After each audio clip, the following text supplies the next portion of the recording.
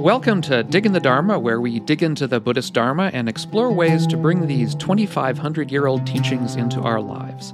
I'm Doug Smith of Doug's Dharma on YouTube and the online Dharma Institute.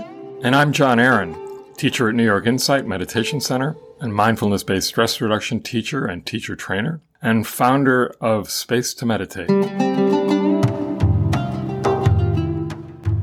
Well, good morning, John. Great to see you again. Greetings, Doug. As always. How are things up there today? They're good. Feeling wintry? Yeah, it's got a beautiful sunny day. We got a little bit of snow on the ground, so it feels like it's almost wintertime. Until it goes up to 60 degrees tomorrow, but at least in New York. I don't think we'll hit 60, but it's crazy. It would be nice. Yeah. So what's the topic today? I had on one of my videos a few weeks ago, I had a question by a viewer, and the basic thrust of the question was, why Buddhism? That's a perennial question that's interesting, and one that I don't think we've sort of answered recently. There are lots of ways you can live in the world and lots of different ideas and thoughts and all the rest that you can make part of your life. So why Buddhism? Why Buddhism in particular? Yeah, why not? Why not? Yeah, so that's the end of the show. There you go. Yeah. I think we all come to it from, and we talked about this actually in our first or second episode. Right? Yeah. We all come to it in different ways. Mm-hmm. I mean, it is a good question. It's a question we could always ask ourselves. And I know various people who had been practicing for years and then decided they didn't really want to identify as such. And I was one of those people who would say, well, I practice Buddhism, but I don't consider myself a Buddhist. Right. I think probably I don't say that as much now. Mm-hmm. And that may just have to do with the person I live with, or usually live with, although we're apart at the moment, but who does consider herself very much a Buddhist. And, is there, of course, the Buddha didn't consider himself a Buddhist, just like Jesus didn't consider himself a Christian. We put labels on things, but the question was why Buddhism, not why be a Buddhist. Right. And those are different questions. So it's kind of interesting. And when somebody comes into a class, something usually brings them through the door. Right. But that would be the case almost in any religion, or any new practice, that there's something, you've heard about something that makes you curious and that makes you think, well, maybe this is what I need, mm-hmm. And needing something. And we're often sometimes people come to a practice because they're too afraid to confront what needs to be confronted very, directly in their own lives, and so that's always a risk, right? This idea of spiritual bypassing. That said, I think that, oftentimes somebody will come into Buddhist practice or just, specifically Buddhist practice and see a truth, understand a truth, and then be able to go back to whatever it was that was confronting them or challenging them or messing up their life. They can go back to that with one of these truths, and we'll get to that in a second, right? And look at it from a different place. And that makes a big difference in a life. Yeah, yeah. On the other hand, it's like there are aspects of Buddhism which of course can be found in other traditions, and even and certainly in the secular world of mindfulness, depending on how one views it. And if we're seeing Buddhism as a spiritual practice, what does that mean as opposed to, quote, a secular practice? Well, they may not even be distinct. It depends how you look at them. Right. But it's sort of, I guess there's going to be a certain draw to sort of any practice, in the sense that, being involved in a certain kind of practice of some kind can be useful and can give our lives apparent direction. And psychological studies, I think, about happiness and so on have shown that even just having some practice, no matter what the practice is is of some benefit in making us happier because it gives us a feeling of meaning in our lives, a feeling of direction and, doing something, and also being with a community perhaps of other people, either, actual community or at least a theoretical community in the sense that, Right. You sort of feel like you're part of some larger movement of some kind, perhaps one that's, very old. And so you're sort of continuing on in a certain kind of tradition. So there's lots of that. But that, to me, those are all ways that don't answer the question why Buddhism. It's just Right. sort of why do some tradition instead of nothing. Right. Which is another question: is why do something rather than nothing? Of course, a lot of people just don't have any tradition, and that's fine. So I guess I'm sort of thinking the question, at least when I hear that question, I hear it as somebody who doesn't have any particular, as I was, for many years, have any particular tradition and not particularly be interested in it, but sort of asking as a sort of curious, like sort of, okay, so why, not necessarily that they would consider themselves Buddhist, maybe they would, maybe they wouldn't, but sort of a cocktail party thing, sort of like, why, okay, what's up with your, what's up with your, your direction. And, and then there's a number of things that come to mind for me. There's no, the part of the problem is everyone's going to have their own background and everyone's going to have their own interests. To me, Buddhism is interesting and sort of it grabs me because there's so much to me that seems clearly true when I hear about it. Not everything, but so many of the the key tenets of Buddhism, the interest in change, change, the notion of change being at sort of the heart of the Dharma is sort of like that's the place to put it. Because there is nothing, I think, more clear in our experience than change, and the idea of dukkha, of life being difficult, and that there's a sense in which there are certain kinds of traditions that are, I think, a little bit more overtly optimistic, and everything is getting better and better. And I think Buddhism has a certain realism about it. It is optimistic. I think at its heart it's optimistic, but it's not, to me, it's not unrealistically optimistic. And I think the non-self issue, which to a lot of people is confusing and confounding and may turn them off and make them feel like, oh, that doesn't seem obvious to me. I don't know, maybe I'm unusual, but from a philosophical background, I sort of came, when I heard that, I guess I first heard that kind of explained to me when I was in college at a course in Buddhism. It just clicked for whatever reason. It's like, yes. And we're learning lots of same things about the mind in neuroscience and Sure. sciences. All of that stuff comes back and back and back, that the self is a construct. It's a kind of it may be too much to say it's a fiction, but it's a kind of a construct that we make all the time, moment to moment. So anyway, all of these are some of the reasons. And then there's the whole practice, which is a different topic, Right. I think what's, it's just for me, I came to the practices first. Mm-hmm. I came to, and I think it came at a time in my life when I'd always been sort of looking for something. I just didn't know what. And then when I picked up my first book, which was either Thich Nhat Hanh, Miracle of Mindfulness, or Larry Rosenberg's Breath by Breath, I don't remember which, and then Stephen Batchelor's Buddhism Without Beliefs, there was something extraordinarily real and practical and could immediately be brought into my life. Mm-hmm. And then at some point when you become part of a community, it becomes much more than that, because you start to see the value of community. But of course, most religions are, based, have a community aspect to them. But there was something really, I think the difference is that, at least in terms of my own religious sort of very secular and very Reformed Jewish upbringing, the community was one you would show up for certain holidays, or maybe you would show up every Sabbath, and you would be reading from a book, a prayer book, and you would be hearing a sermon. That's very different than sitting in meditation with a group of people. Yeah.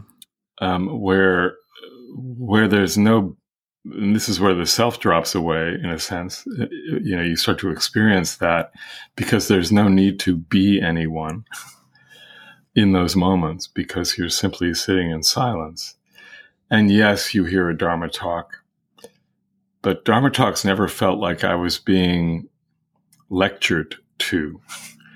There was just always something very practical. And what always killed me, especially on the initial retreats I went on, is how did they, it's like, how did they know to give a talk that was specifically about what I was dealing with in that moment, And that just, that's the nature of Dharma, mm-hmm. right? There's a kernel of truth in every word that relates directly to one's own experience. So that just sort of made sense, and it wasn't like, and maybe part of it is because, I went in, came through the door of the insight tradition, which at least in the US, where it's not as tied to the monastic tradition as it is elsewhere, it was a very easy, I didn't have to give up anything. Yeah. And nor did I have to put on robes or take a new name or any of that, mm-hmm. Though at this point, if that happened, I'd be okay with that, but back then, that would have been another matter. Mm-hmm. I never felt like I was being roped into something, right? But rather that I was being drawn to something, and drawn to this, basically drawn to the Four Noble Truths, drawn to the three qualities of existence. These are all so seemingly obvious, yet the more you look at it, the more you realize not only that, yes, they're obvious, but they go much deeper than one might think, and how our practice illuminates that. Mm-hmm. Yeah. So it was sort of like, okay, why Buddhism, and then why become a Buddhist? Right. Yeah. And to me, the becoming a Buddhist is of less importance. I think certainly for people, I'm coming from a more secular background, so that is of less importance to me. I consider myself a secular Buddhist, but the self-identity, I think, is a little bit more problematic. It's a little bit more clinging to I don't disagree with that. To an identity, which can be, can set up all kinds of potential conflicts and arguments over what is a true Buddhist and all that kind of stuff, which I think is not useful. But in any event, what I was talking about before was the sort of belief aspects of it. But the whole other thing, as you point out, is the practice, is the community in the practice. Mm-hmm. And at the time that I sort of came back to Buddhism, after having left it for quite a while after graduate school, I was sort of involved in what I guess you could call secular humanist belief system. And secular humanism to me is a great belief system. I think it's I think of secular Buddhism as being a kind of secular humanism. But the difference is that Buddhism has a practice, and secular humanism is just a bunch of beliefs. Mm. And a bunch of beliefs is very nice, but at the end of the day, it's stale. It's kind of, there's a certain kind of sterility to just a bunch of beliefs. Right. They don't really do anything for you. I see. Yeah. Of course, there's a bunch of ethical beliefs about, what you should and shouldn't do, and that's all good and fine. But, again, ethical beliefs just by themselves are kind of sterile. And if anything, they're preachy, it's a bunch of shoulds and shouldn'ts. They may be very true and all the rest, but you can't make your life around that. People do, but there's a small number of people. I just didn't feel that was enough. And, I had always been interested in meditation. I think that's another thing is, why Buddhism? Well, part of why Buddhism would be, try meditation out, see if you like it. if I were being asked that in a cocktail party, okay, why Buddhism? Well, one of the things that's great in Buddhism is that there's this enormous suite of meditation practices that you can dive into and learn a lot from and make part of your life and try them and see if you like them. And to me, I had already been doing those Right. and loved them. And that was part of, why I really, when I got back into it and got into the community at New York Insight, which just happened to be I got there, I was like, wow, that's really, for the same reasons you point to, not being preachy, not trying to sell you something, but just trying to, discuss the Dharma and discuss things that can be helpful. And, the fact that meditation is so central to the practice, and there is a practice, Right. Yeah, it was just, to me, was wonderful, and might be to somebody who, was just sort of interested, just sit down and try it, and see what you like, whether you like it. And what's really interesting is, at the end of an MBSR class, which is in a mindfulness-based stress reduction class, which I teach many of, there's no talk of Buddhism. Yeah. Unless somebody asks. I don't bring it in. And yet, at the very end, the last class, I hand out resources. And I recommend a number of Buddhist centers because I just say, well, Buddhists meditate. And all the practices you learned in this course, you, at least in these particular centers, you will feel perfectly comfortable whether you take, to the tradition of Buddhism or the teachings of Buddhism directly or not. And a lot of those people end up coming and then realizing, oh, there's actually a lot here. This really makes a lot of sense. Mm-hmm. I think that's it's the practicality of it and the ease of it that really made a huge difference to me. And I think after reading, a number of books, the book that I remember really resonating was Bhante Gunaratana's 8 Steps to Happiness, which was basically on the Eightfold Path, which I read very, very early on. And it just, it's like, oh yeah, this makes so much sense.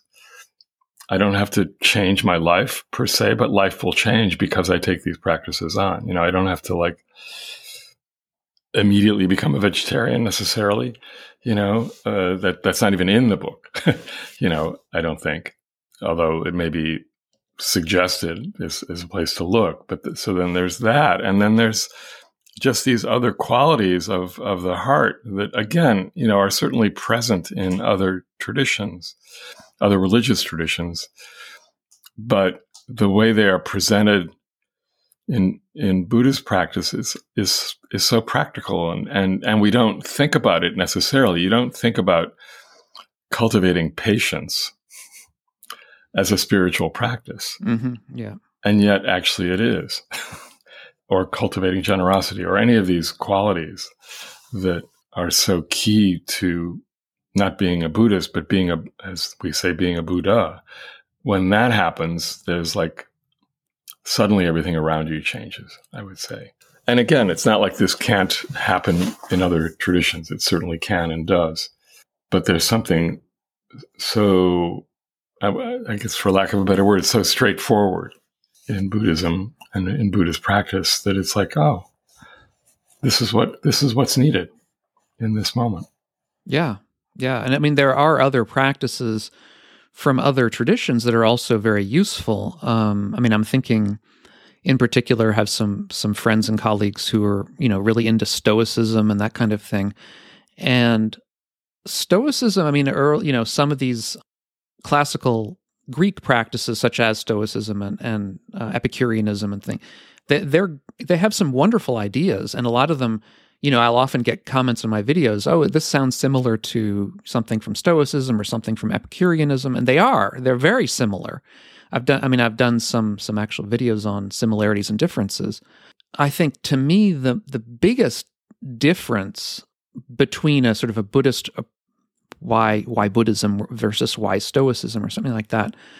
There are a couple things for me. One is the depth of the practices. Within Stoicism, within any of these classical Greek kind of approaches, which again, nothing, I mean, they're great. And you can learn a lot from them. And I love reading some of the passages from Marcus Aurelius or whatever, which really resonate, a lot of the similar kinds of ideas.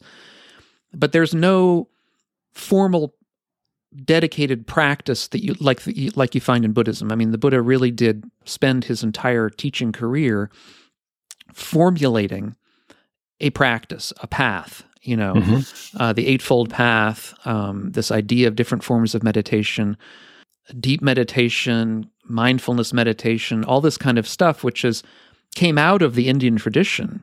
The Buddha didn't, right. He didn't invent anything. Didn't invent any of this. Well, he may have invented some aspects of it. There's questions about whether he first came up with mindfulness and so on. But separate that, the meditation tradition was already in India. The meditation tradition of that kind was not in Greece, and so you don't have this kind of deep path of practice where you have a real.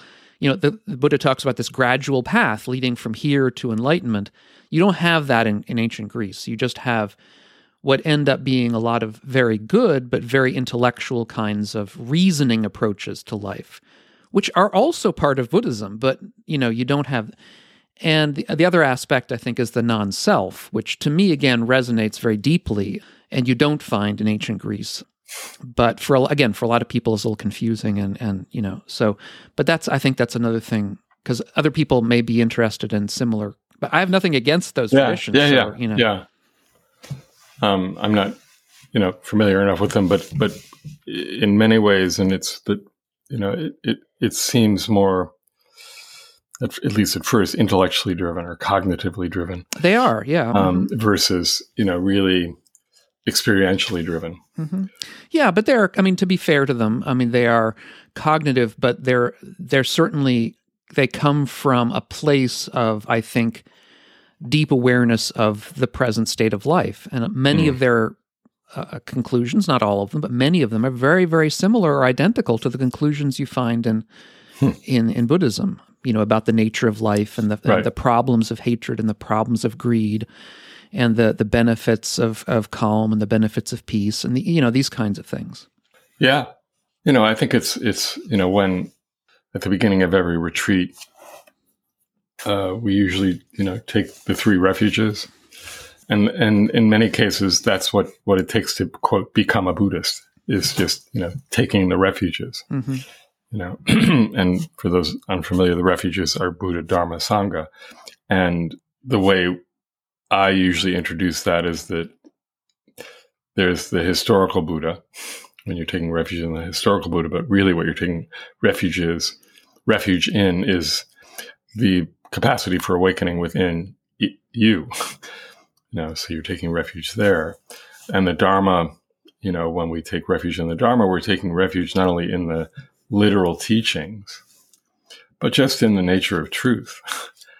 And then we take refuge in the Sangha, the community. And that community is not only the community of that moment that you're sitting with, but the historic community. And again, that community is present in almost every religious tradition.